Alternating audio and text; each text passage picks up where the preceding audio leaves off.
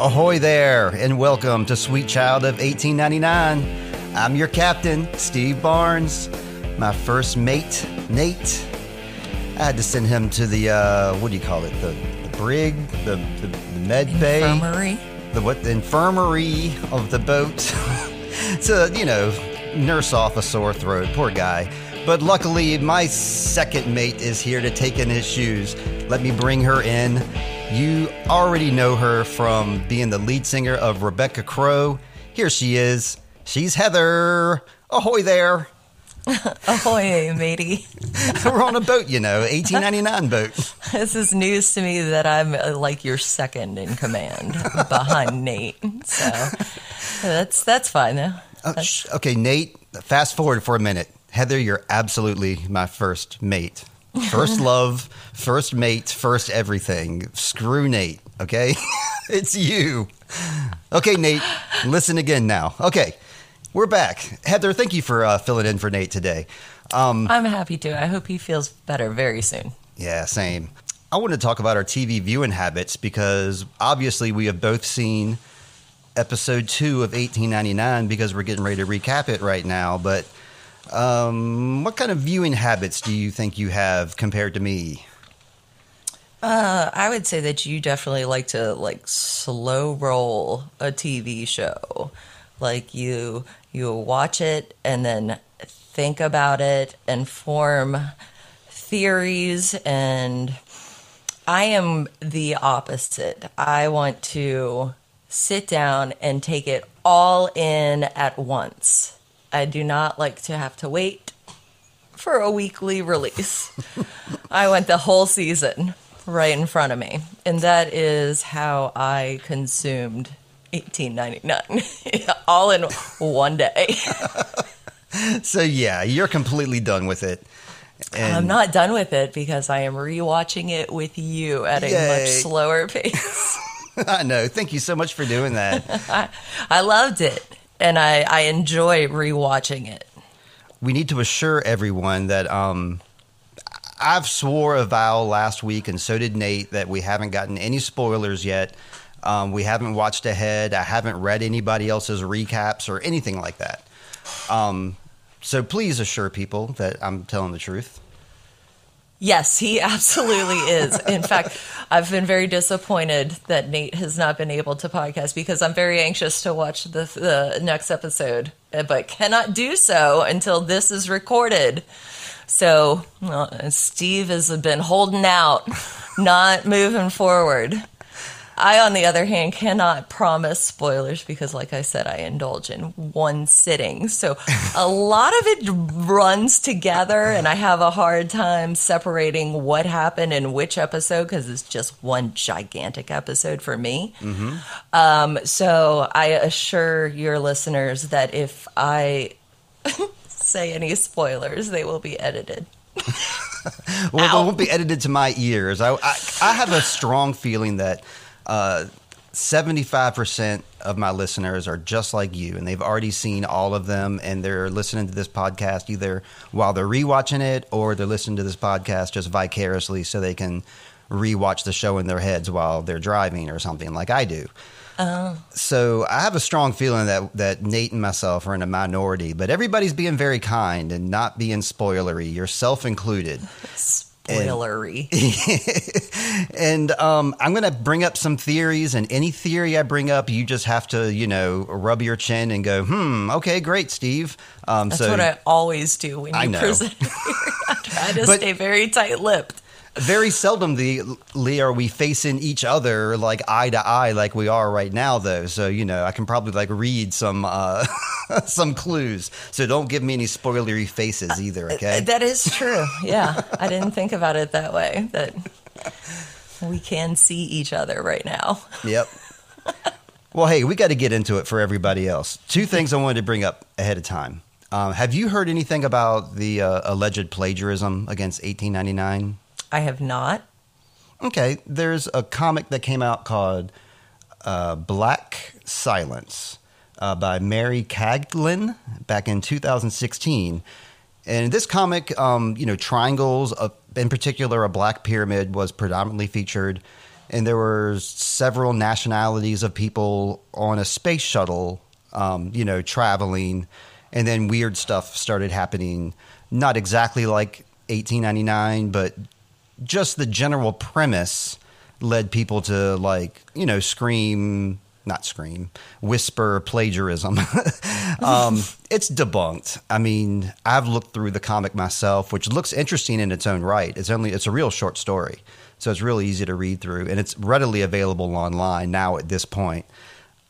But yeah, I just wanted to address that, and I don't think there's any credence to any plagiarism.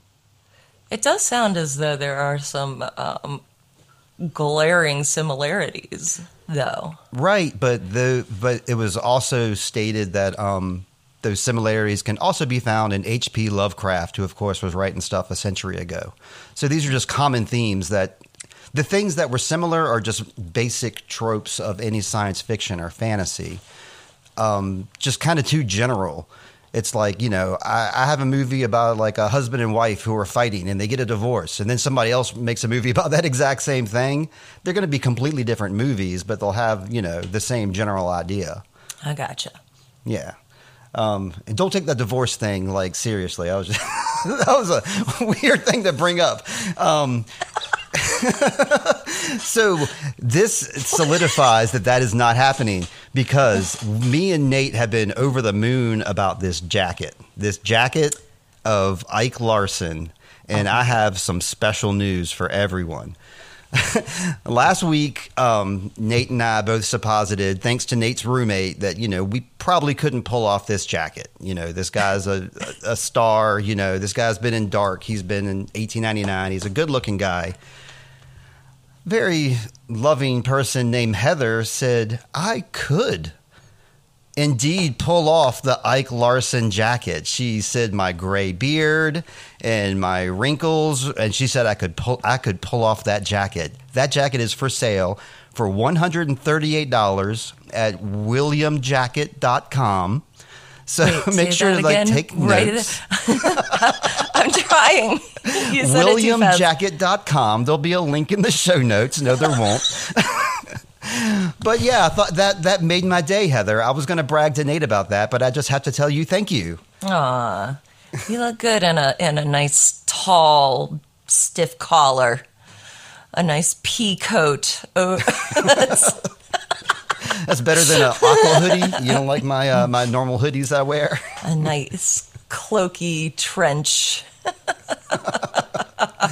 thing was bad. But yeah, I think you look like a sailor. Huge difference between episode 1 and episode 2 is, in fact, that very same jacket that we're talking about. In episode 1, that jacket was featured prominently, and our captain was stoic, and he stuck to his guns. I'm the captain now. He was telling everybody what to do. This episode, there's no jacket, and his attitude and his whole demeanor has completely shifted.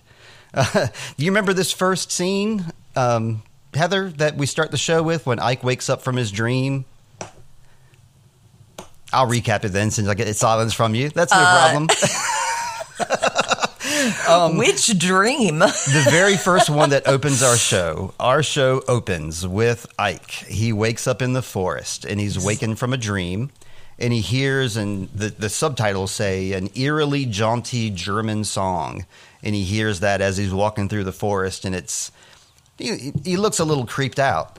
I didn't find this music eerie. It was just jaunty to me. Did you think it was creepy?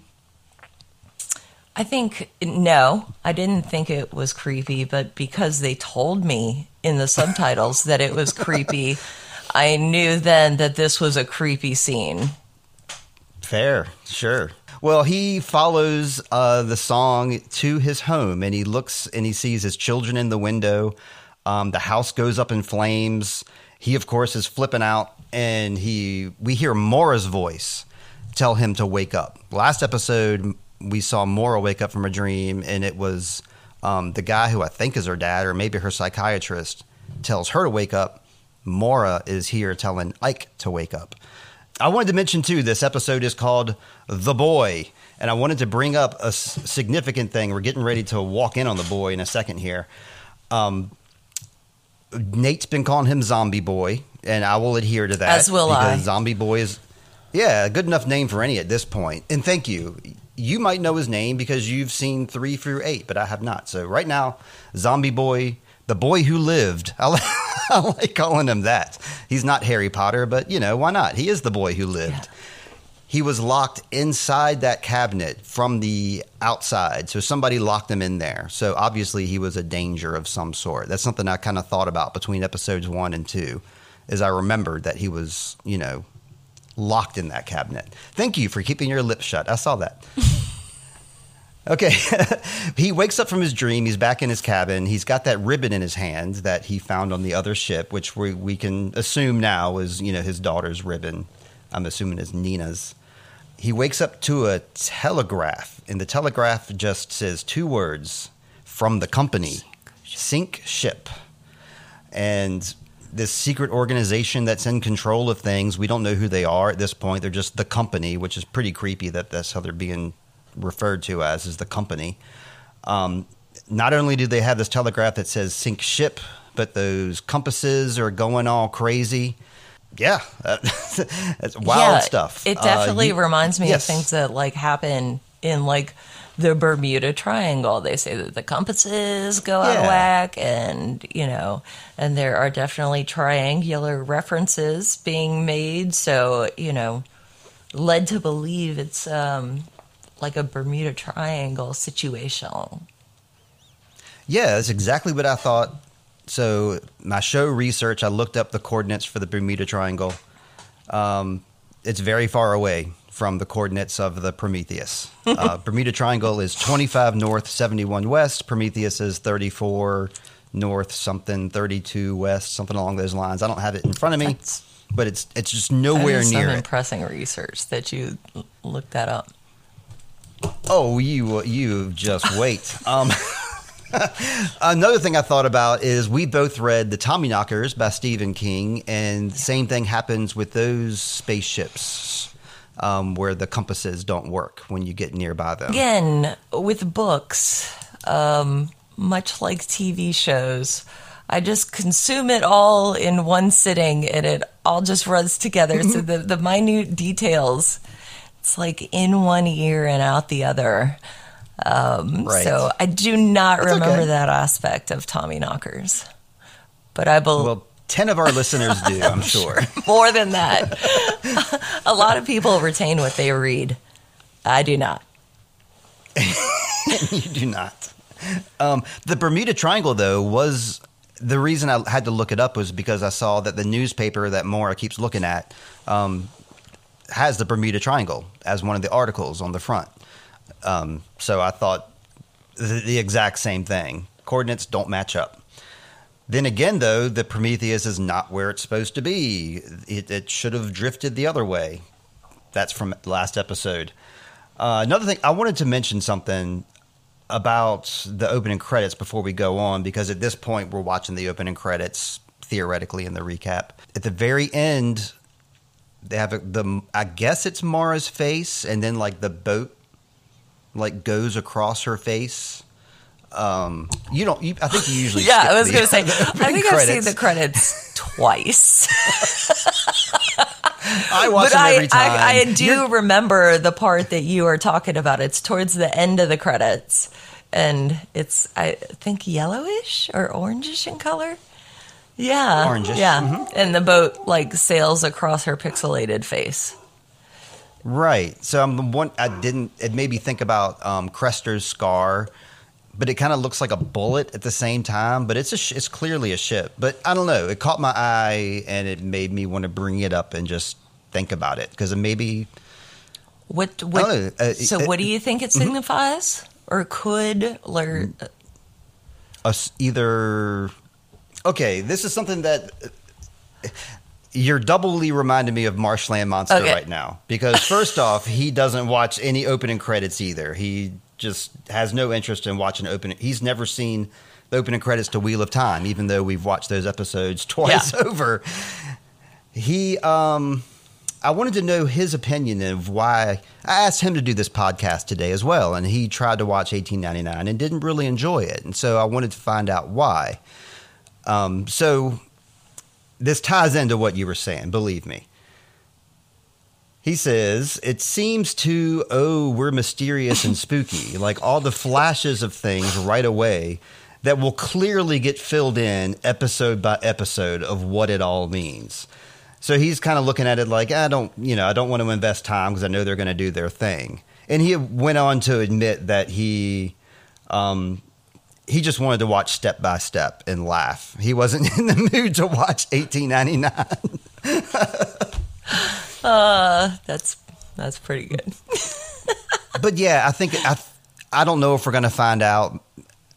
This is terrible because I'm looking at your face and I can kind of tell that it doesn't mean anything at all. So I'm just going to drop it.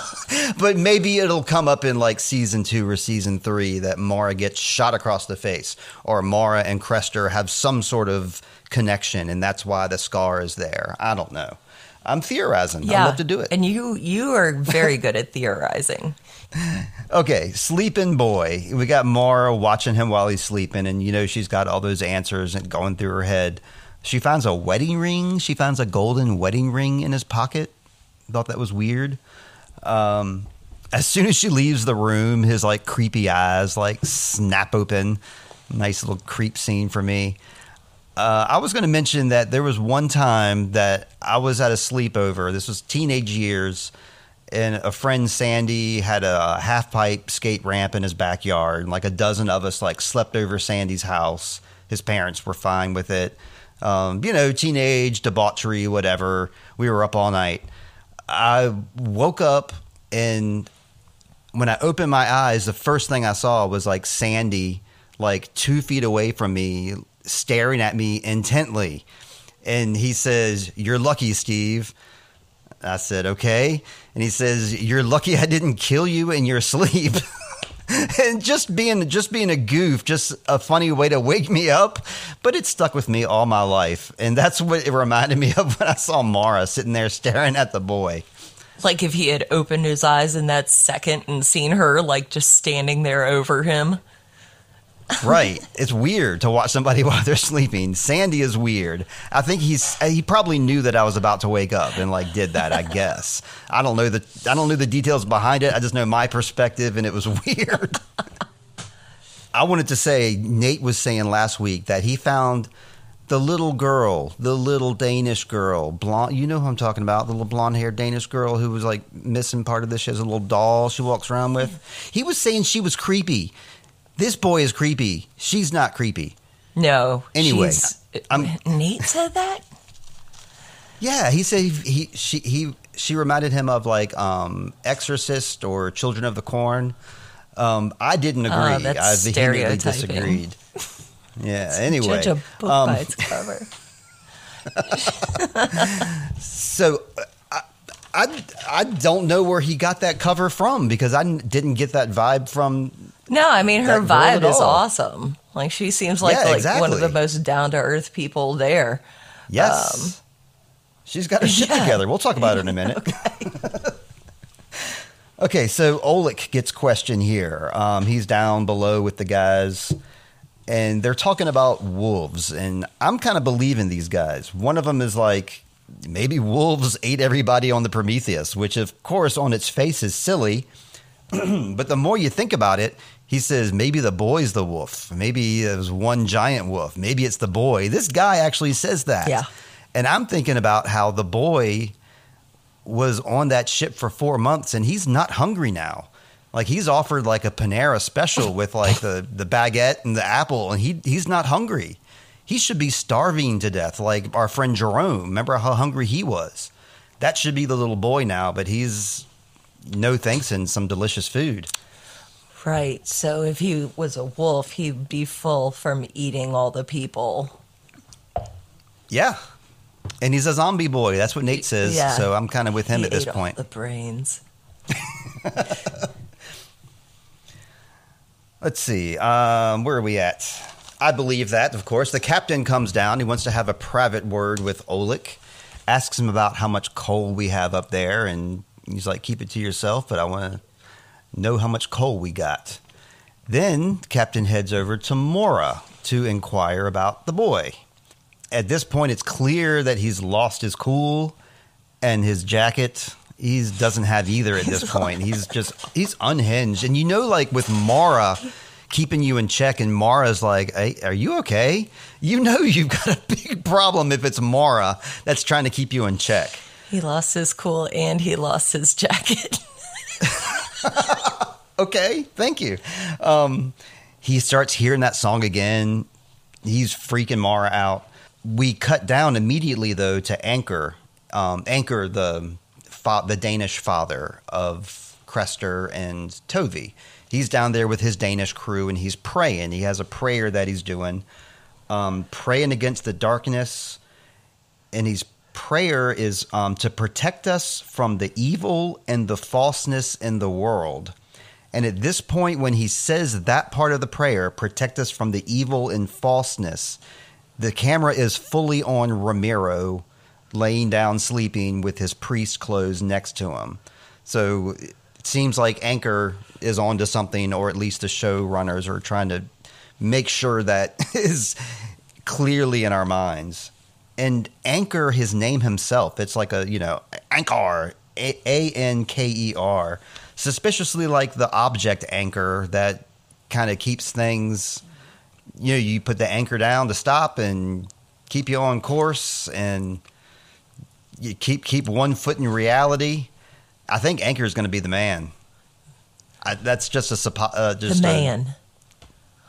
The man being like he's going to have a more significant part in this, because he's going to kind of be a center of some sort. Like right now, he leads his people in prayer. So obviously, he has... Right, yeah. So he's already kind of an anchor to them. Yeah. He tethers them. Yeah. And if it was you would heather them. So anyway, the next... Ooh. It would be pleather, you know it.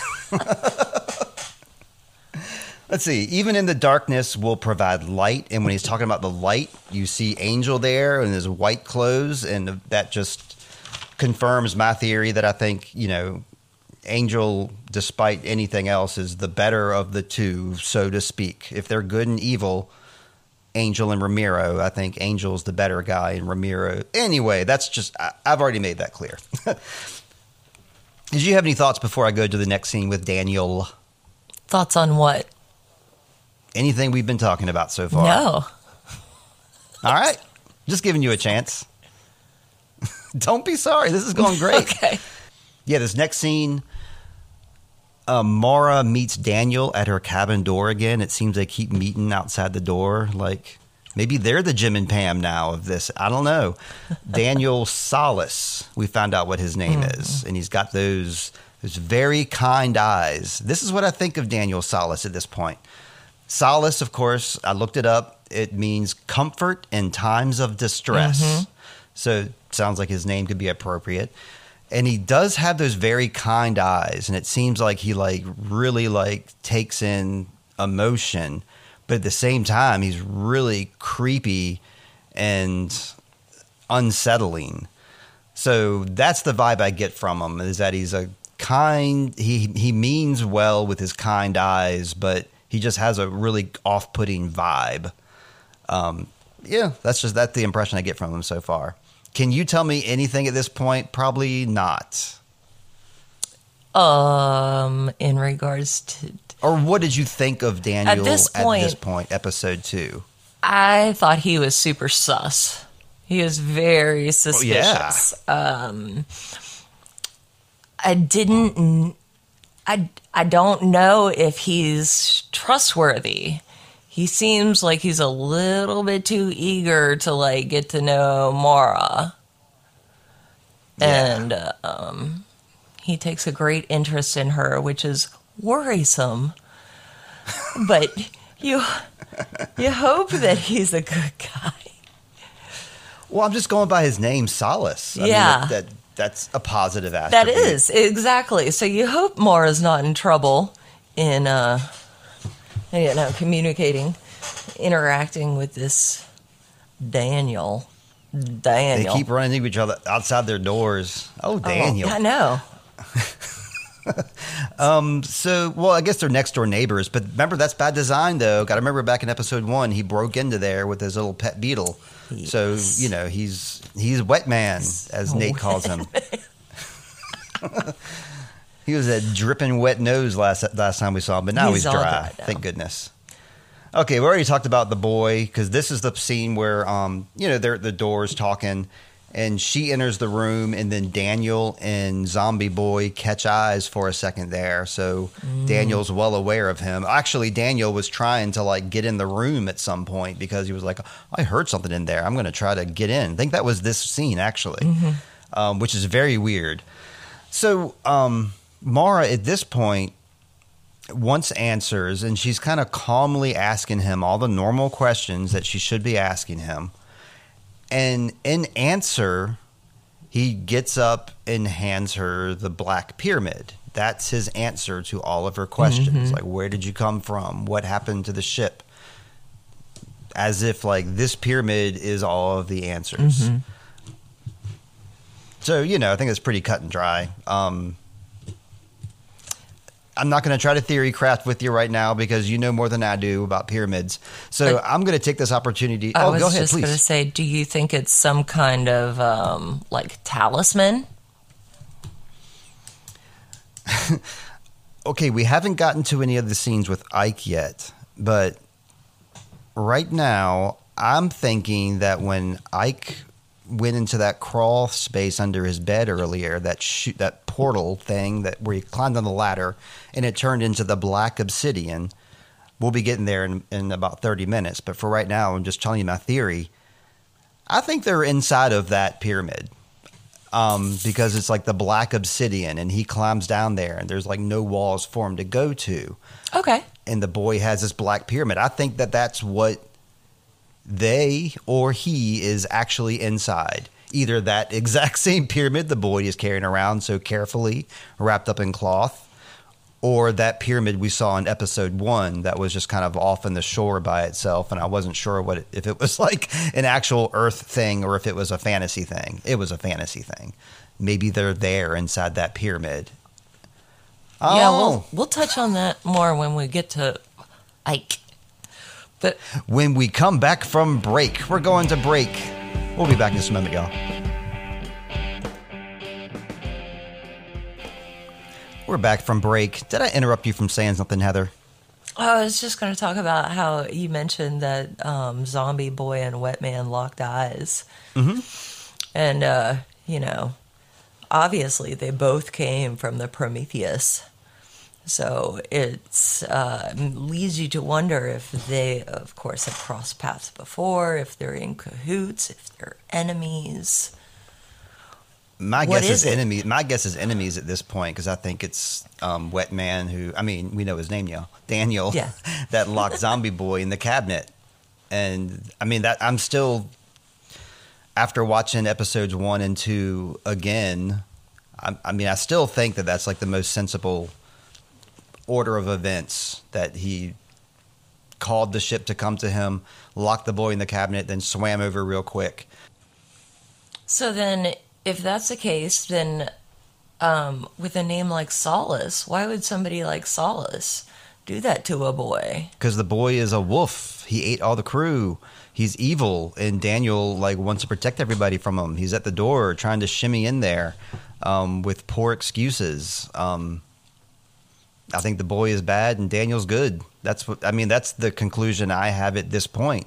Yes. Just based on what I've seen, that's what I think. Anyway, I'm going to move on to the next scene. The girl we've been gushing about, the young Danish girl, for some reason she washes Crester. Would you want to be in charge of washing Josh or Jeremy? Is that weird? Yeah. I love my brothers, but I thank God we were born when we were, and that was not a necessity in our household. Why is it even a necessity? I would be fine. I'd be like, yeah, give me a bucket of water and a rag and some soap. I'm fine. I know. He does end up washing his own hair. Once Ada leaves him.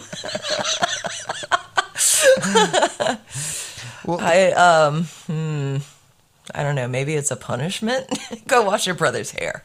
It doesn't seem like it. It just seems like that's just what their family does. They're just kind of like a close-knit family. We're goofing on them, but yeah, they're old school. They're old-fashioned, and she seems cool. She does reveal that she has aspirations to be a doctor, so maybe it was upon her own. What's the word I'm looking for? Like she was the one that, yes, thank you, volition, that she wanted to watch as a caregiver. She obviously wanted to talk to him, and he didn't want to talk to her. He shoved her off, like, you know, she told him that he's no fun anymore, and he's like, yeah, go off and play with your doll or whatever it is you do. So I think she was just trying to, like, talk to him and just create some kind of, nobody else was talking to her maybe, so she wanted to talk to somebody. Yeah, well, she was all hyped because Mara had just helped her sister, you know, and so she was all like, yeah, I'm going to be a doctor. Like, oh my gosh, this is what I'm going to do. And her like, calling, that's what she said. Yeah, exactly. And then Cresser's all like, no, you got to build the church. You got to help the family build the church. Oh, yeah, that's right. Hey, nothing wrong with that. No, well, I mean, I guess if it cuts if you into have your a calling, dreams, yeah. I mean, it is something wrong with that. Come on, Steve, think. All right. She leaves, and an angel approaches. It's our boy Angel. He comes in with a gift. He's a real close talker too. He comes in with a gift for Crester. He gives him that cigarette case, and basically, you know, just telling him, you know, this is yours. He says thanks, but Tove comes in and she's pretty confrontational, and she doesn't like him, obviously. And she gives us a little piece of information here. She says that Crester promised her something. She's like, don't forget what you promised me. We don't know what that is, so I can't even guess, but just wanted to point that out. Tove means beautiful Thor. Like Thor, the god of thunder, and she's a pretty thunderous individual. Indeed. Tove is also a character in Jabberwocky. If I'm sure you don't remember that from school, but it was a creature in that book, and it was a slithy, lithe creature. Jabberwocky. I can't remember the author's name. Pause for a second, but you know the author. Absolutely, you know the author. That was something you had to read in school? Oh, it was Lewis Carroll. I don't have to look it up anymore. It was Lewis Carroll, the same guy who wrote like Alice in Wonderland. So Alice in Wonderland, that's our theme song here too. So maybe that's where the name Tove comes from. I just figured it out. Oh, but it also there's some sort of mention that I wrote it down here on the side in the margins. I wrote child of God ? About her baby, because I remember at some point somebody says something along the lines of like, you know, I think it's like during a prayer, and I can't even remember at which point of the show at this point. It's just something I wrote in the margins that the baby that she's carrying is like somebody at some point calls it the child of God. Significant. Yeah. The end. So yeah. so yeah. Next scene here, we got Ike and Gilligan. I don't know the red-haired guy with the beard's name. He was in Dark also, the actor. He's the first mate, and I keep calling him Gilligan because I don't know his name. But Ike and Gilligan are talking about the ships that were being sold to the company, and they were talking about financial troubles that the company is having. Here's where we're going to talk some company business. Gilligan is saying, you know, it's really nice that they kept the crew. They kept the German crew, which is really unusual when you sell a ship to keep half the crew, and that was some significance. But Ike points out that there's not that many passengers. They're only half full, and they don't have any freight. So why is that? Why did this company, who's like, you know, not doing well financially, send out a ship from one continent to another, from one huge country to another huge country with just 1,000 passengers, like no freight, They could fill that place up. They could fill every room and put it full of European goods to send over to America, but there's nothing on it. So it seems like there's a specific reason for that, because it's like if you're mailing a bunch of stuff, you're going to mail it like in one lot. It might be cheaper that way. So if you're taking one ship across the ocean, you take as much stuff as you can, and they did not do so. Right, but some revenue is better than none. Sure, but I think they had every opportunity to fill that ship up, and they did not. That's what I'm thinking. Oh, I see what you're saying. Like, why not fill it up? Yeah. Anyway, like, we know that other ship is like 45,000 tons. It's a perfectly seaworthy vessel. It's floating. So, like, why sink it? And how? That's what one of the dudes says. How would you even do it? How would you do it, Heather? How would I sink a ship? I mean, anybody. What would if you were in charge of this crew and like your orders were to sink the ship and you were going to be like, okay, I will sink the ship. How would you go about doing so? Do I have cannons on my ship? I don't think so. Let me ask you that. I'm pretty sure they don't have cannons on board. This is not a pirate ship. Oh. This is the Kerberos. Well, if I don't have cannons... I mean, what, just go over there and, like, take an axe and, like, put a hole in the side and then, like, after a couple of years, I don't know. Maybe burn it? Could you burn it? Ooh, that would be the most fun. Yeah. Could you set it on fire? Or is it all steel? And I don't know if that would sink it. I don't know how steel burns in the ocean, so... It does not burn in the ocean. Eventually, it'd have to... I don't know. But I think Ike has the same questions. Like, that would just be way too much effort. That's going above and beyond the job. I'm not on board. But this crew needs a leader, and he is floundering. He's just as perplexed as they are, and he's not giving them any, like, leadership qualities or, like, any kind of assurance that, like a crew leader, a manager, a government or whatever is supposed to do. They're supposed to be, like, at least... At the very least, there's supposed to be the theater of confidence. Mm-hmm. He is not giving them that at all, clearly. It's because he lost his coat. He doesn't. It's because he found the ribbon. We know the reason. It's the ribbon at this point. But he is flipping out like nobody's business. Correct. But the coat. Yeah, you're right. Yeah, if only he's just cold. Baby's cold. Get baby a blankie. Get baby his coat. Come on. All right. Lucian, at this point, makes his move on Ling Yi. He goes up to her, talking about how Japan is so fascinating. His eyes are like a glaze. He's infatuated with Japan in general and with Ling Yi. Yuck runs over real quick and calls Ling Yi away, significantly in Cantonese. So she's, dropping the facade, and hopefully nobody picked up on that, but I picked up on that. I bet Virginia would be pretty mad. And guess who strolls on up? It's Virginia. She strolls up to Lucian after Ling Yi gets whisked away. She says that she speaks a little bit of French, but she has like a really long conversation with him here. Yeah. And she knows all these like descriptive words and knows how to do her verbs, and man. Yeah, that's not more than a little. But she is, yeah? Yeah, that's like advanced French. She's a pimp. She's a fertility pimp. Those green scarabs, like I told you, I didn't tell you, I told Nate. I told you listeners that I think that green beetle represents fertility. And like the girl touched her belly and saw the green beetle. And then we see Virginia, and she's always in that green dress. And it kind of has that beetle-y shape on the bottom. But yeah, she notices that Lucian's into Ling Yi and offers up some services.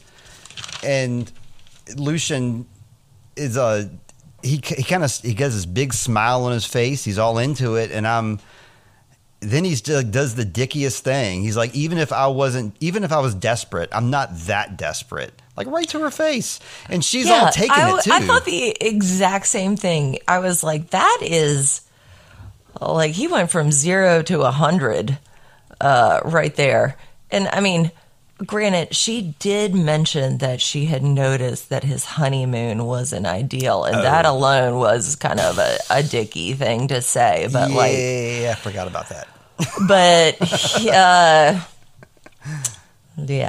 I just thought it was interesting because, I think she's attractive by any standards you would give. And he's like laughing at her like, not in a million years, honey. But that opportunity is there. We now know that she is a pimp too. We cut quickly over to Jerome. After this scene with Lucian, it's interesting that Jerome is walking in the halls and he's got a letter in his hand. And it says, Lucian, room 2101. They give us no indication of where Jerome got this letter from or why he's looking for Lucian, why he's going to room 2101. I mean, obviously, he goes and he drops off that looks like some sort of medal, some sort of military medal that he drops off in the room there. But somebody gave him that note, and maybe that's the reason he's on the ship altogether. I don't know at this point. But he drops off that Lucian, breaks into Lucian's room, and then Clements comes in. So he has to hide under the bed real quick. Close call, Jerome. Anyway, anything about that scene that I missed or that we should go into? No, you didn't miss anything. Okay. Nope. There's that scene is pretty mysterious. Yeah, and I'm glad he got a chance to cut out of there too, because that would have been really uncomfortable if he was stuck in there for the entire night or something. Yeah, I will tell you one thing that I took from that scene was like I really liked Clemence's red boots. Oh, okay, yeah. That she took off. Mm-hmm. Those were cool boots. I noticed as we're talking about details, here's an even more intense detail, is like when she whisked across the room after she took her boots off, it was like really like ghostly, the way like that scene, the way like her skirt was like wishing by and like. Right. Yeah. It was like dragging on the floor because she had taken off her heels. Yeah, but I mean, it was like ghostly. It was creepy. Ooh, Clements is cool. I like Clements. Spooky, isn't it? Hey, at this point, the crew is questioning the captain, like to themselves, like talking mutiny talk up there in the bridge. They're saying they should have replaced him. You don't recover from. They talk about the incident where his wife, unfortunately, like burned his house down with his kids inside, and they say that you don't recover from something like that. It haunts you forever. Hard to argue with that. They're Sauce Boss. That's the guy who says that. Franz, there you go. Franz, a.k.a. Sauce Boss. He's Sauce Boss to me, y'all. So that's who he is. He very much so. Okay, here is... Sauce Boss is much nicer. We're getting into the scene now. So in my opinion, this is the scene. Well, no, take that back. It ends with the scene, but this is a pretty close one. We get Eric in his cabin, and he hears the song again, and he's clearly losing it. He sees Nina walk by in the hallway, not sure if it's a ghost or not. This is right after we saw Clements, like with her ghostly dress. A creaky door opens up in the cabin somewhere and leads him to an old house. I paused it real quick and looked at that room number. It's right next door to Lucian's room, 2103. Is the room number there. I don't know if we have a geography of this boat yet, but it's interesting these things are happening next door to certain people.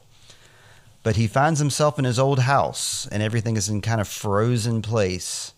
His wife and kids are there, and everything kind of comes to life at once. The fire lights up. His kids start doing their thing. Starts talking to Nina, and Nina is telling us and him that the dreams are back. Mother's dreams are back. Mother doesn't like it when you're away. Father, when you're gone, the shadows come. And he's gone a lot. He's a boat guy. He's a long haul trucker. Yeah, my coworker just got back from a cruise and found out that like the crew is out on the sea for like 8 months. Like they don't go home for like 8 months. Jesus. Like she was like they had like a captain's Q&A and like that she went to, and like he lives in the UK, but like he doesn't go home for 8 months, and then he's like home for 4, and then he goes back out. Dang. Wow. I wonder if that's, yeah. So obviously it affects Ike's family life. I mean, he's gone a lot too. I don't know how long he's gone, but probably longer. Well, maybe he goes to Europe and back. It sounds like it's about 7 days there, 7 days back. So let's say 2 weeks. So yeah, even if he's gone for 2 weeks, he's probably back for like 2 days and then is gone for 2 weeks again. So he's just kind of not around. But he has a strong connection with Nina, obviously. It seems like he and his eldest daughter are bros.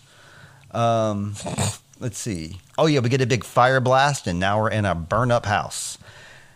But conveniently, we got a little green scarab scuttling around on the floor, and he leads Ike over to the chimney, which turns out to be a ladder that leads him back up to his cabin, and he's suddenly like under the bed. And I thought that was significant because we just saw Jerome under the bed. Now we're seeing Ike emerging from under his own bed in his cabin. You saw how he heaved the bed across and like those nice hardwood floors. And he was oh my God. I also noticed in that scene that like he was like 1 inch away from that back post falling into the abyss. Like, it caught my eye every time I watched it, like how close that bed almost fell into the ladder hole. Yeah. But yeah, those floors. They were immaculate. And like the whole, like all the red hardwood floor is all, that's not how most cruise ships are. They're like painted all white and bright and with Mickey Mouse everywhere. I think that's only Disney cruises. Maybe. Well, the Mickey Mouse part, yes, obviously. There's a heavy trademark on Mickey Mouse. But yeah, you can't just go putting that on any cruise. You're not going to find like a cruise ship that has like red hardwood floors and candlelit hallways and red dark carpets, and even like the decks out are like really dark, and I don't know, just gives you the vibe. Well, do you mean now or in 1899? I would think, and like when you see pictures of ships in 1899, they're white. They're like almost always painted like bright white. Naval ships, and like, you know, Google it right now if you like. Yeah, I mean, you saw the Titanic, right? That was they white. They had like all the nice hardwood, and I thought that was white as well. No. Like the deck was white. The surface that you walk on is white. Of course, the boat itself is going to be like black down below, like the part that's in the water and stuff. But no, I don't know. Anyway, let's move on from colors. Yeah. So yeah. Yeah, that was a freaky part that we just talked about. He's back in his cabin, and I just said don't scratch the floors up because the floors are nice.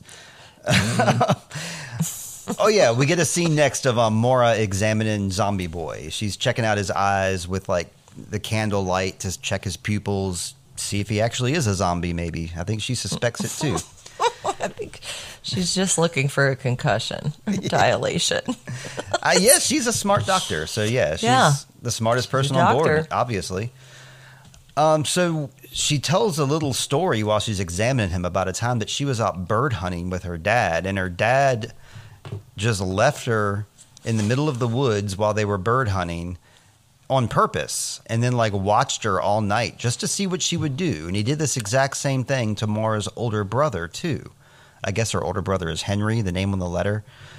I don't know his name actually at this point, but pretty creepy story about like how her dad would do that, and then just watch them just to see how they would react. And yeah, she was upset not at the fact that he did that, but at the fact that when she thought that she was by herself in the woods, that in fact her dad was watching the whole time, that fact pissed her off. That's what she tells Zombie Boy just now. Yeah. Yeah, it sounds like she might be in an abusive household. It's quite possible. With those wrist scars and... Yeah. And the fact that, being mad about being watched as opposed to actually being left alone, that might have been a blessing to have been left. Right. Yeah. She probably loved it and then enjoyed herself. And then later and on then was found like, out that nope, I wasn't left alone. I was still being abused. Yeah. Visually abused. And emotionally. I mean, who leaves their course. kid in the woods and then just watches? Well, her dad, obviously. Qyburn. I think Qyburn's her dad. Qyburn. As she's questioning the boy, you can see the boy kind of visibly getting kind of upset for the first time. Yeah, it's like the first time we've seen emotion from him. Exactly. She finds his tattoo, and then he does the arm snatchy thing. He grabs her arm real quick and does the shh. And I don't know what he's telling her to be quiet from, but at that exact moment, Ike the asshole runs in and freaks out on the boy and shaking him. The kid's freaking out. And luckily Mara's there to talk some sense into him. Pretty intense scene. I think this is actually where Daniel sees the boy. Oh no, I'm sorry. I got ahead of myself. Scratch that. At this point, Daniel appears after the captain leaves, and Daniel is talking to Mara here. And as Daniel approaches, we're hearing these weird beeping noises in the background. I really love the sound design, how you can hear this. It sounds like a smoke alarm going off way in the distance, this beeping sound. And it usually comes up when Daniel's around. And I remember when the crew and the priest was rowing from ship to ship to go check the Prometheus. As they were rowing, that's the first time I heard that beeping sound, was as they were rowing. So Daniel, Wetman, was probably swimming past them at that time, and that beeping sound was a visual cue to let us know that he was there. Are you talking about those warbles? No, I'm talking about a distinct beep, beep, beep. I'll play it for you when we go back in there, but it's very audible. It Nope, I'm not going to do it again. You heard it once. That's all you get. When Daniel and her are talking, this is really weird to me. He says to her, Mara, interesting name. It's an Irish name. But you don't look Irish. Yeah, she does. She's the epitome. Yeah. She's the epitome of Irish, right? Indeed. So what is he talking about? I have no idea. But she goes along with it. She's like, yeah, I know. I'm not. Whatever. Yeah. So what are you then? Not Irish? I don't know. Yeah, it's like he was prying for other information, Yeah. and she straight shut that shit down. She was like, no, I'm not. Then shut the door. I mean, that who was can it. blame her? I obviously don't blame her. I know, but what would lead him to think that she wasn't? Exactly. Yeah. He knows more about her, or there's something about nationalities that we don't know, perhaps. But she looks pretty Irish. I think that was there's no wasted words in this show. I don't think they just throw away lines. I think everything kind of means something. So that's why that stuck out at me. That is an interesting take. So next take, we get we see a shot of Clements and Jerome, and we see them from outside the boat, and they're in two distinct separate squares, in their own little quadrants. They're talking to each other, though, talking about judging by looks. Hey, you were talking about that earlier, judging I'm going to people by stop their you real looks. quick and ask you something. Sure. Do you remember what Lucian said as he approached Ling Yi in the same spot? I'm talking about how beautiful Japan is and how he wants to go visit Japan. What was what's the first thing he said to Ling Yi? He said, "Spooky, isn't it?" About the ship across the way. Because they were all looking at the ship. And then when Jerome approached Clements, first thing he said to her was, "Spooky, isn't it?" Oh, awesome. I didn't notice that. Check. Yep. All right, they're having the same conversation. Jerome even goes deeper. He's all like, she's talking about how, like, hey, working on this ship's got to be like a prison. He wistfully looks up and is all like, even that bird up there is in its own prison of its own, Hey, baby, we're all in our own prisons here. We all just kind of make do, baby. It's a pretty smooth move. I mean, they're talking for the first time, and they're going pretty deep. Yeah. She moves over to his square. Like, she makes the move to, like, come into his quadrant. That's something that I definitely noticed. Like, she made the move to come to him. But yeah, and then he walks away for whatever reason. They break the conversation weirdly. First she asks him, oh, yeah, go ahead. "Don't I know you from somewhere?" Right. Or that's what started the conversation, that he looked familiar. And then they were talking about... Didn't Mara ask Daniel? Yes. "You look familiar to me as well." Yes. Huh. It's like everybody's already kind of familiar with everybody else. And maybe that's why, what's his name, Lucian, was so comfortable just going up to Ling Yi and starting a conversation with her, too. And he kept looking at her, too. So maybe, like, in his brain, he's like... I've seen this woman before, maybe not as a geisha, but I think I've seen her before, because she's got that costume on. So it kind of makes it hard to see her features, but maybe he's thinking that.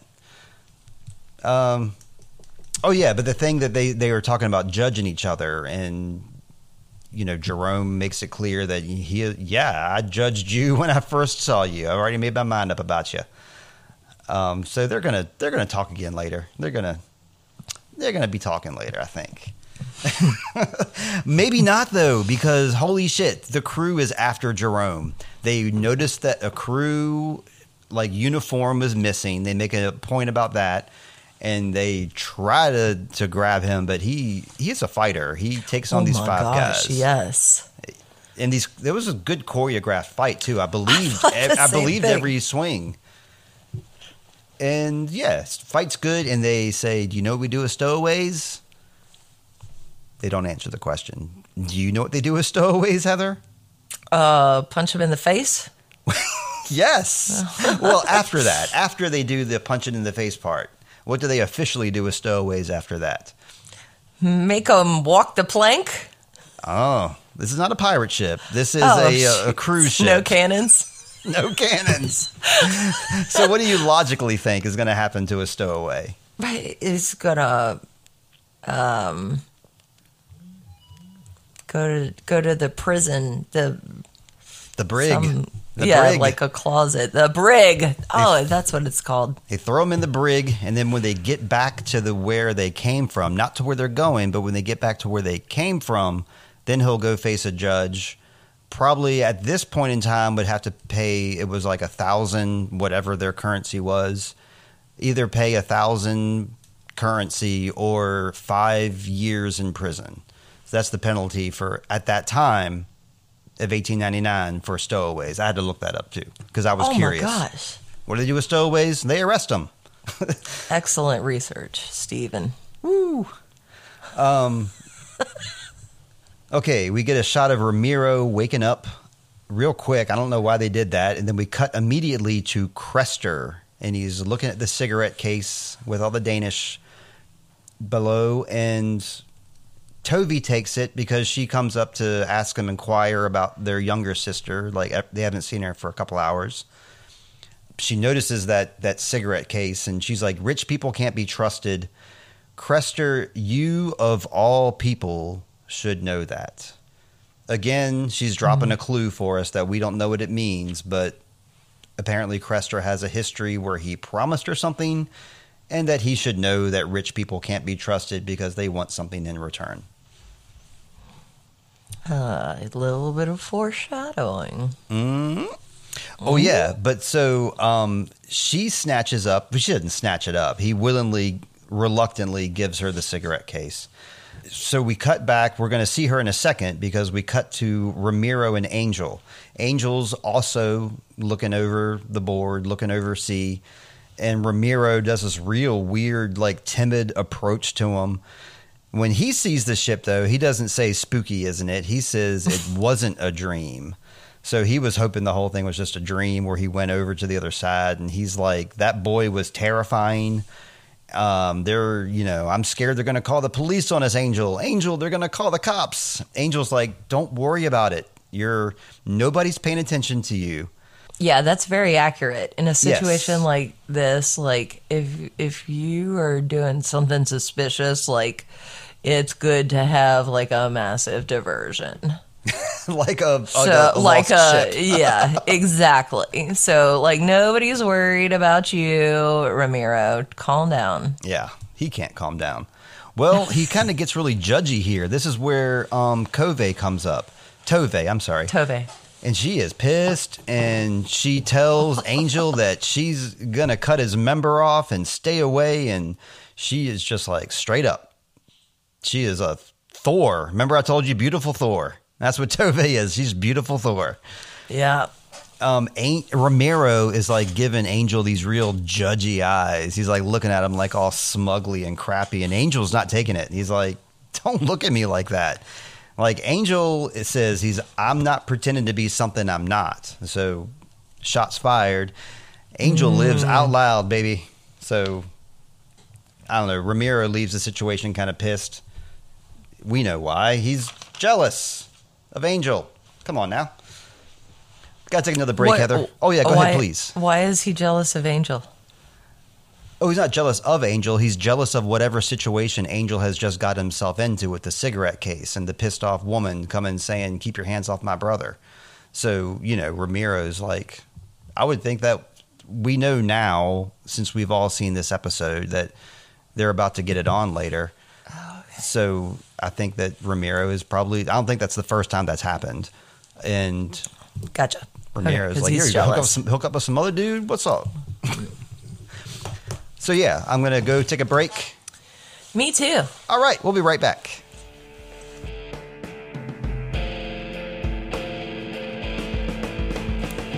And we're back.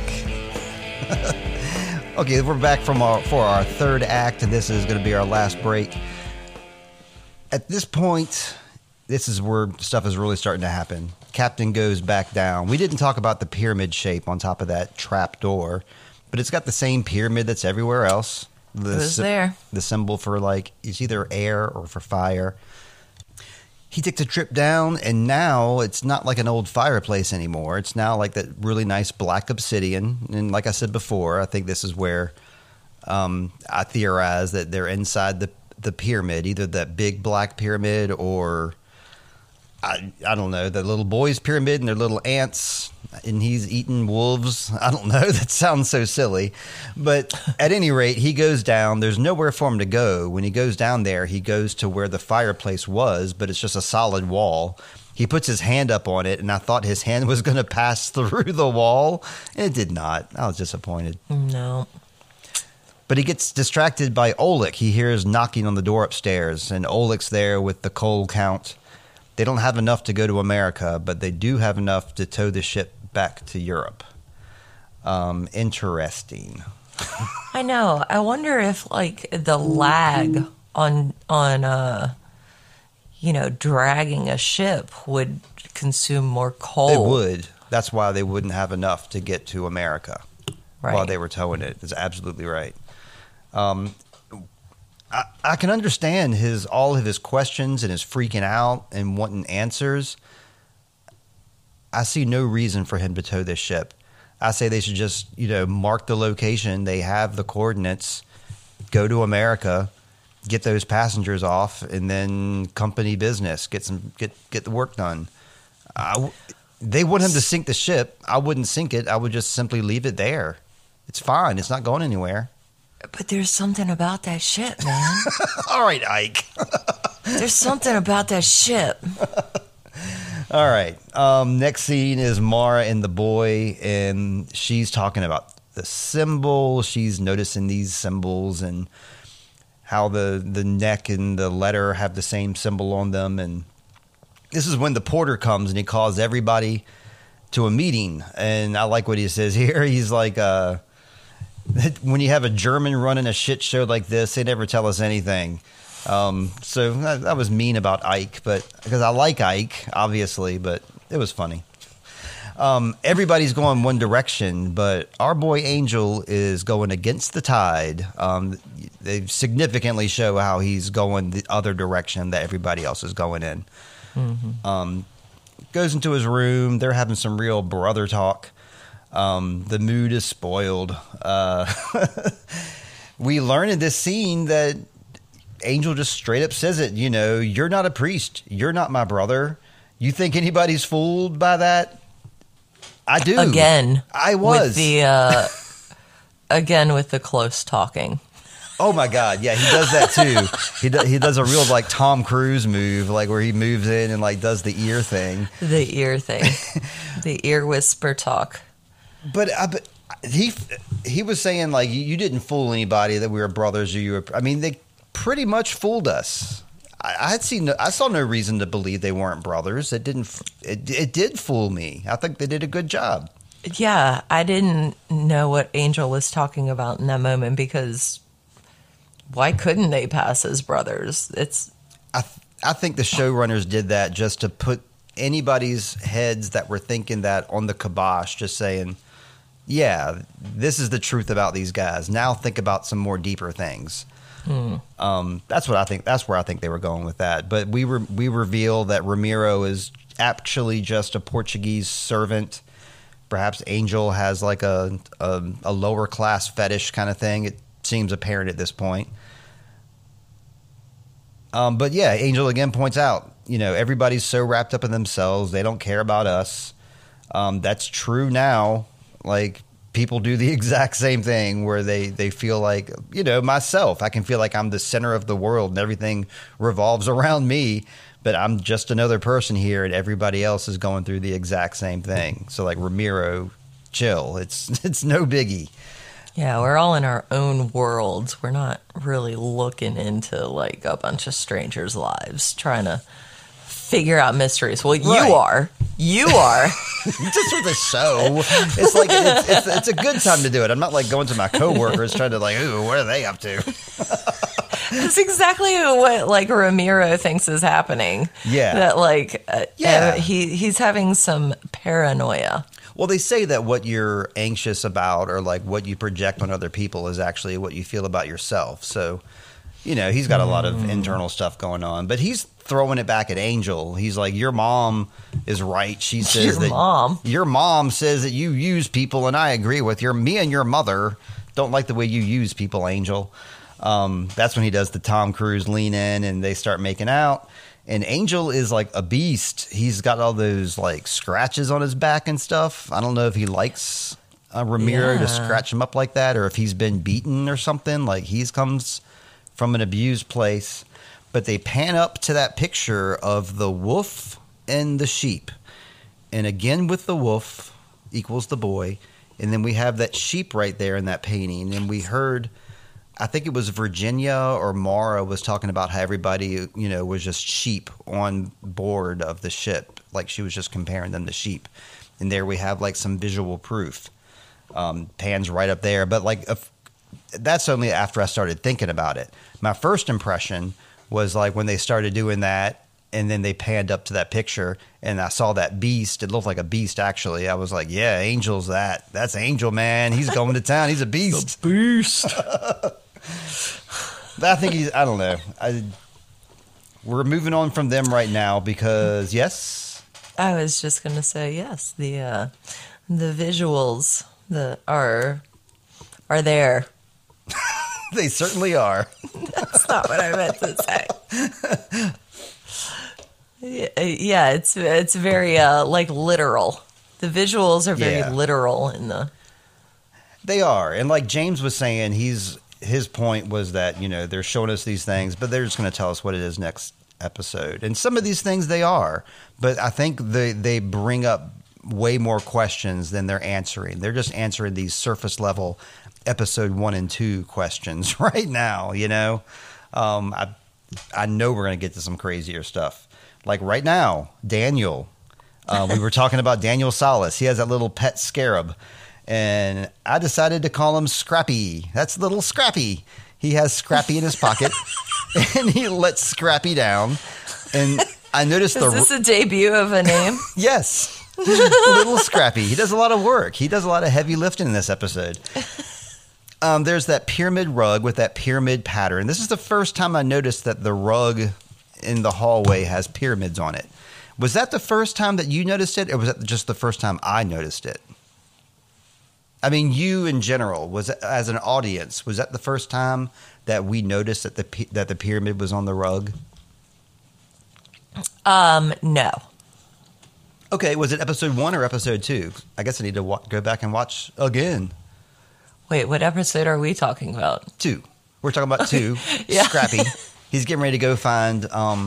It's in one of the previous... It's either before they actually zoom in on the carpet and reveal the pyramid. It does appear previously, but they do not draw your focus to it. Yeah, they really draw your focus to it here. This time they really draw your focus to it, but it is having gone back and rewatched it, you do see it. Yep. Okay, I want to go back and rewatch it again and see. I'm just looking for rug patterns. Don't pay attention to me for this next 50 minutes. I'm just looking for rug patterns. Yeah, just keep looking down. Scrappy goes off and he finds our little girl, the girl everybody's been looking for. And also Daniel. And Daniel has that solacey look on his face, and he tells her that he's so sorry. If you're so sorry, then why did you do whatever you did, Daniel Salas? Right? Yeah, I know. He does not seem to be bringing solace to Ada or Zombie Boy. I don't know. He seemed like he was honestly remorseful with that apology, but we cut away. We heard a noise again with that sound. We hear a little not a ghostly sound, but we hear not a beeping sound, but we hear like a metal kind of I don't know, some kind of metallic I'm a really audible person. That's yeah, you are. I think I think we need to turn the volume up louder on our stereo when we watch TV, I guess. Maybe. Wait, you watch with your earbuds a lot of time, right? I do, and I will say to listeners, that is watching this show on your phone with earbuds is the way to go. Yeah, because when I first watched this show, I probably watched the first 2 episodes on our TV, in the living room. And I don't know if I need better contacts or what, but I had a really hard time reading. But when you have your phone up in front of your face, you're not missing the scene and you're catching all the words and you have the audio through your earbuds. So that was my preferred. Watching this on your phone is actually preferable to TV in your living room. Granted, our TV is very, very small. It is not a big screen, and it is very far away from where I like to lay down in the living room. So it's a long distance to look at the TV versus the phone that I have propped on a pillow while I lay down. But you miss those little beepy sounds, and you miss the little metallic sound here, and there's all kinds of noise. I don't know that I've missed them or that they just didn't register because, like you said, you are a much more auditory person than I am. They're probably, they're there. I just didn't think of them or, register them. Well, next announcement, everybody registered this. The captain gives his announcement. He's not wearing a jacket, first off, so how dare he address everyone with no jacket? He makes the announcement, and nobody's happy, that they're turning the ship around to Europe, towing the Prometheus. This causes an uproar, and I like Virginia. She says, there's 1,612 people on board, passengers and crew. There's 1,611 against this. I was thinking to myself. But that's cool. Yeah, go ahead. I was going to say it's 1,616 in all against this because it's the whole. Okay, Ike. It's everybody on board, all 1,611 of them, plus me, that's 12, plus Heather, plus Nate, plus Nate's roommates. So that's 1,000. Jerome. No, he's part of the crew. Oh, yes, Jerome, 1,617. So there's even more than you thought. But the captain is doing his I'm the captain now thing. Okay, wait, I have another thing to say. That is quite audacious of her to assume that every single person was against it. All the people that we have seen that have been highlighted in the show, yes. But surely, of all of those people, there had to have been some that were just like, oh, well. She read the room. Back. She read the room first off, and the room was definitely pissed. She read the people that were standing exactly right in front of the captain. Who are we talking about here? We're talking about Virginia. She is the one who picks up all the gossip, and she has everybody pegged.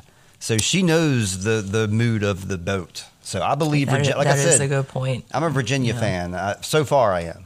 I'm a Virginia boy. I keep saying it. Shout out to Virginia.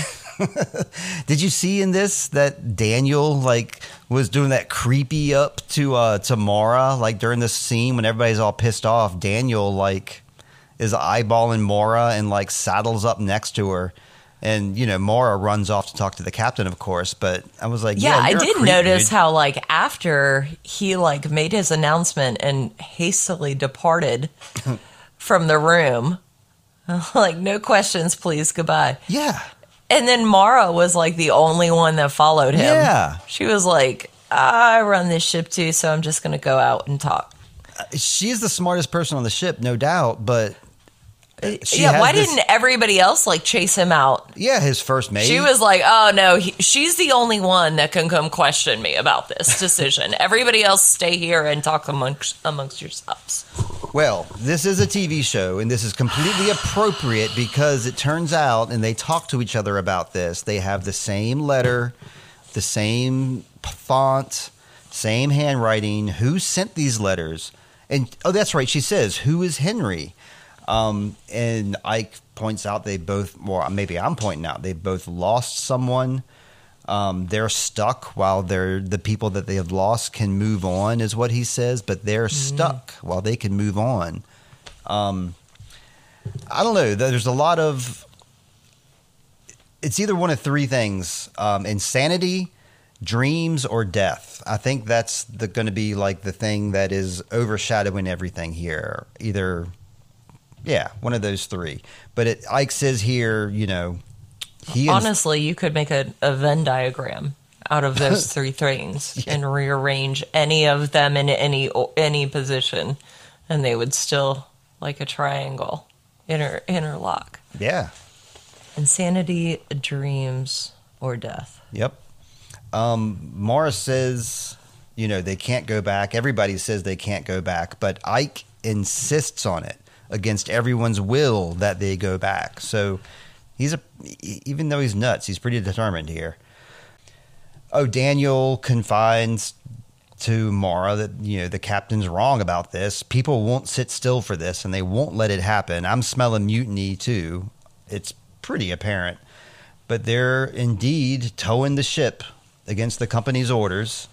Specifically, Sauce Boss is let's just sink the ship. And Gilligan, it's the first mate who's supposed to have the captain's back, is perhaps we should. Yeah, maybe. That kind of I'd like to know how they'd go about doing it.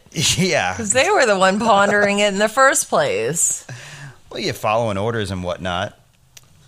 But yeah, Sauce Boss kind of wanders off, maybe to take a leak, but it's obvious he finds something. He gets a look on his face. Captain's back in his quarters, looking at a little family portrait there. And the show was kind enough to feature Our song, our podcast made its way into 1899. They start playing Sweet Child of Time. I'm like, heck yes, man. They go into some Deep Purple here. It's fabulous.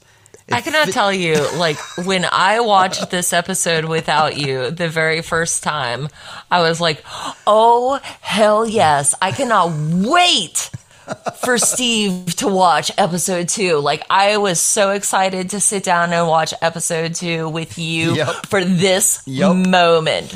And you were looking at me during this too, like I did. Like expectantly, like I was. This is it. I was so excited for you. This is the fruition of it all. It was destiny. Like, this boat is weird. Why did that happen? Why did they say the name of my podcast in their show? Where do I fit in here? It means something. Well, let's go through the order of things. What happens here? And they start playing this awesome song. First, the telegraph starts spitting out some pyramids, some triangles. Interesting. Mara is playing with her necklace. Another pyramid right there. Eyeballing the boy. Daniel is looking at a picture of Mara. Daniel Salas has got like a nice little photograph of Mara in his pocket there that he's looking at. A little cameo. Then we see, unfortunately, our favorite young Nate will probably be happy. He'll be beside himself, like, woohoo, that little creepy girl is dead. But I'm like, no, that little girl, please. I like her. And I even asked you, I was like, you can go ahead and give me this spoiler. She doesn't look dead to me. Her eyes are like looking straight ahead. She doesn't look dead, but she's probably dead, right? And you were like, yes, she's dead. So she is deceased. Yeah, you asked me. I told you that it was probably just because she's like young and doesn't have a lot of acting experience, so she didn't know how to actually act dead. So she actually focused on a point. You thought her eyes looked focused. Right.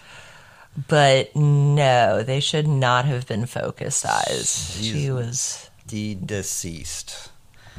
Yep. Oh, yes. Child in Time. I think that the reason that they're playing the song is actually called Child in Time by Deep Purple. You know, my theme song is Sweet Child of Mine by Guns N' Roses, completely different band, but it's just fun that Deep Purple says that. The song's called Child in Time. And the song, I had to talk to my buddy Sam Colleran about this because we're very familiar with this song. We've been knowing it and loving it since we were teenagers. And I've always understood this song to be about somebody being shot because it's a pretty simple song. There's not a whole lot to the lyrics. It's more of a musical song, but it talks about somebody being shot. And I was asking Sam, is there any more to that song than just like somebody being shot? He says, well, they talk about how somebody's getting hit by the ricochet. So, you know, perhaps it's about like unintended consequences. He's never seen 1899, but I feel that the child in time is this little girl, that unintended consequences. Like maybe she was not supposed to be on board and she was hit by the ricochet, as they say in the song, as an unintended consequence of whatever is happening on board. I'm not sure. But Daniel's involved, that's for sure. And you want to hear my theory at this point? I love all of your theories so much because that's like really, really deep to like think that this Deep Purple song talking about ricochets it somehow ties in to I mean. It's interesting that Sam said, without being prompted, that he thinks the theme of the song is unintended consequences. Unintended consequences. And the fact that you would link those two together is like, you just like your theories, like we said before. Like, well, you haven't heard it yet. Here it is. She wants to be a doctor. She has this calling. We know that she's really a clear-headed person. We know there's something off because when she touched Mara, that's what set Mara off onto an anxiety attack, a panic attack. It was that touch. I think touch is going to be very significant here. That boy grabbed Mara's arm significantly. And I think she is unintended. She's not supposed to be there. Daniel is like, I'm so sorry. I have to get rid of you. You're not supposed to be here because you are Mara when Mara was 8 years old. You are Mara. You're not supposed to be here, though. You're like a different Mara from a different time zone. But in another time zone, you, little girl, will grow up and become a doctor, and you're not Irish, and you're Danish, and I don't know her name. I don't think her name is ever said. Maybe her name is Ada? Mara. Huh? Ada. Oh, dang it. Okay. Well, still. It's a fun ADA. theory that's actually like a little girl Mara, and that's what happens. That's kind of what I'm thinking in my head. But all that aside, I'm completely putting aside the fact that we see these TV screens. We're looking at the captain, looking at the little girl, everybody's in shell shock, and then everybody is on TV screens on a wall in this like 1970s looking room. Looks like it could be like a cabin because of those hardwood floors again, but everything has a distinctive like 1970 feel to it. So does Deep Purple, obviously. There's like it definitely TVs. gave me like Lost vibes. Yeah, there you go. Yeah. I've been thinking that Like- this whole time, but I haven't heard anybody compare it to Lost. So Yeah. good job. Yeah, we have not said that out loud to each other, so that was organic. Yeah, that is very true. Yeah. We have not, but yeah, when you see it, it's like the Swan Project all over again. Yeah, there you go. Yeah. And I couldn't help but notice and write down the arrangement of those screens. We got the captain in the middle, and then up top we've got Lucian and the first mate, the guy who I'm calling Gilligan. Why is Lucian and Gilligan? Maybe it's just the arrangement of these screens, but they got Lucian and Gilligan together. Over on the right-hand side, we have the zombie boy and Virginia. On the bottom, we've got we think these two are going to hook up. Jerome and Clements are at the bottom. And then over on the left side, we've got Mara and Daniel Salas over there. Of course, they seem like they're connected. I don't know if those arrangements mean anything, but I just thought I'd note, who was next to who. Wait, who was on the top? Lucian and Gilligan, the guy I've been calling Gilligan, the redheaded guy. First mate. Not Franz, but he has another name that I don't know yet because he's Gilligan. So at this point, we know that there's 7 people who are obviously and have been revealed at this point not to be themselves. Angel and Ramiro. Crester. Crester's keeping some kind of secret. Mara is... because she keeps saying in the mirror, she's reminded herself that in that first episode what her name is. So I kind of put her on that list of not quite being herself. Ling Yi is being somebody she's not, and so is her friend Yuck, or not friend. I don't know what their mentor relationship, perhaps. Not mother and daughter, right? We don't know at this point. you don't know at this point. Okay. And Jerome's not supposed to be there, and he's not himself either, and we don't know who he is. Delivery boy of a of a golden star of some sort. But yeah, that's it. We did it. We wrapped it up, and we're gonna get ready to watch episode 3 now, and we'll be podcasting about that later. I don't know. You've already seen everything, so I know you're not looking forward. I cannot wait for you to see episode 3. I'm so excited for you to see episode 3. So before we get to plugs, I wanted to do one more thing real quick here. Can you hear that at all, Heather? Yeah, I can. It sounds like Law and Order.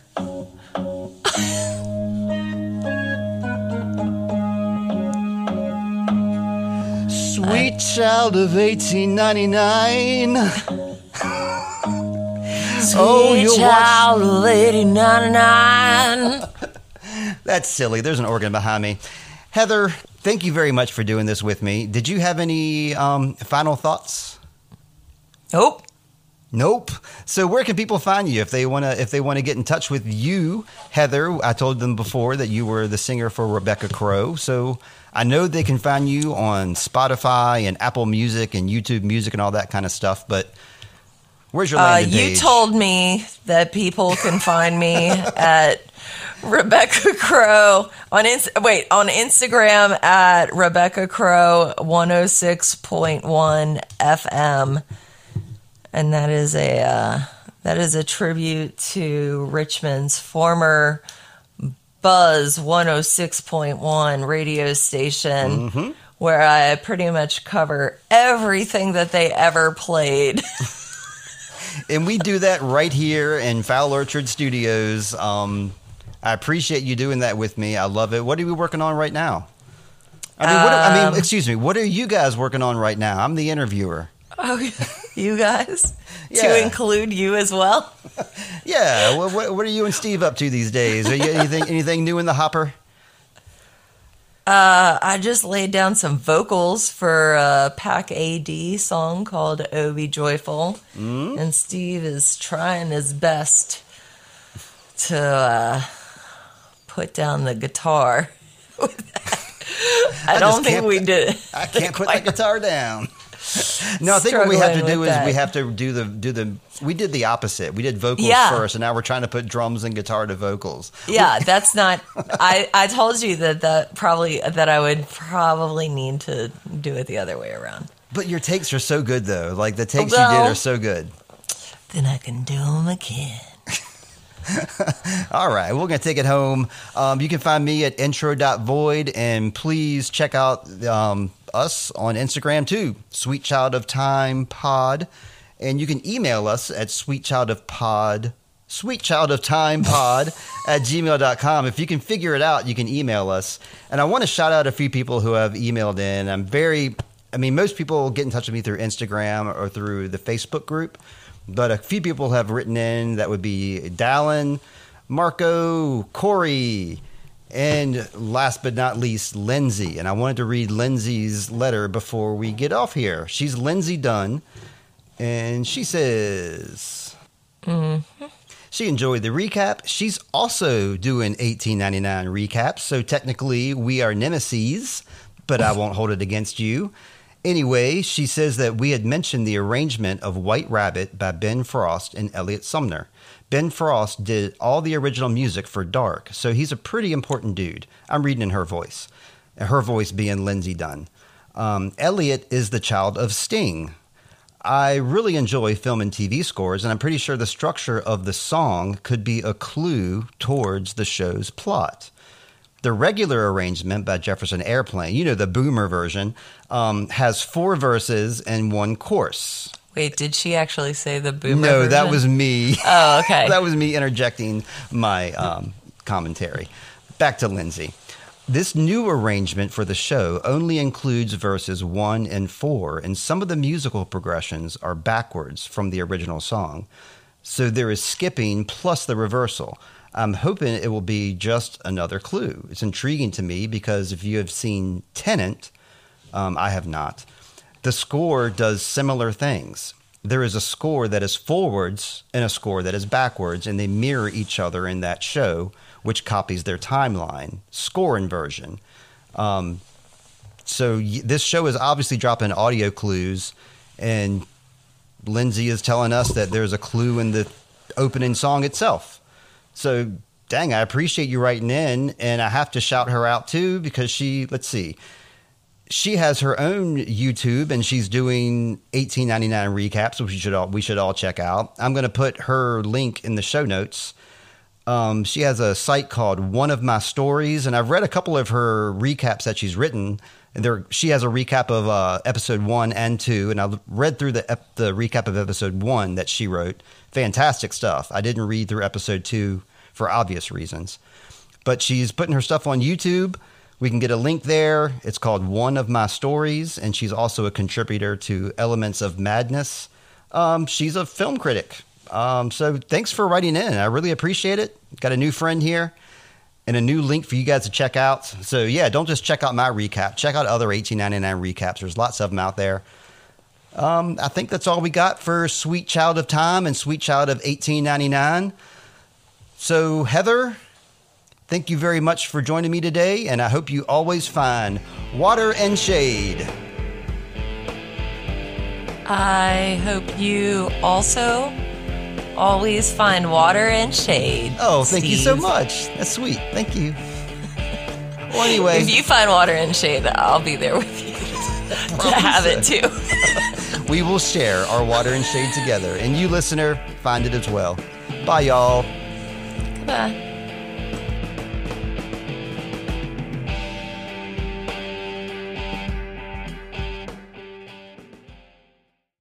What would creep you out if you were like in the forest and you Well- woke up in the middle of the night? What music would creep you out? I don't know. What music would creep me out? Like if you heard it and you were like, "Oh my God, something bad is about to happen," or "This is strange." Yeah. Maybe like circus music. I was thinking like Circus or Calliope music would be the Yeah. creepiest. Oh, Calliope. Just especially if it was like kind of off key, and it would like it sounded like it was like on like one of those little boxes that you wind up and it's all cranky. A squeeze box? No, a squeeze box is more like an accordion, right? Isn't that slang for an accordion? That would be scary to hear in Absolutely. the dark woods.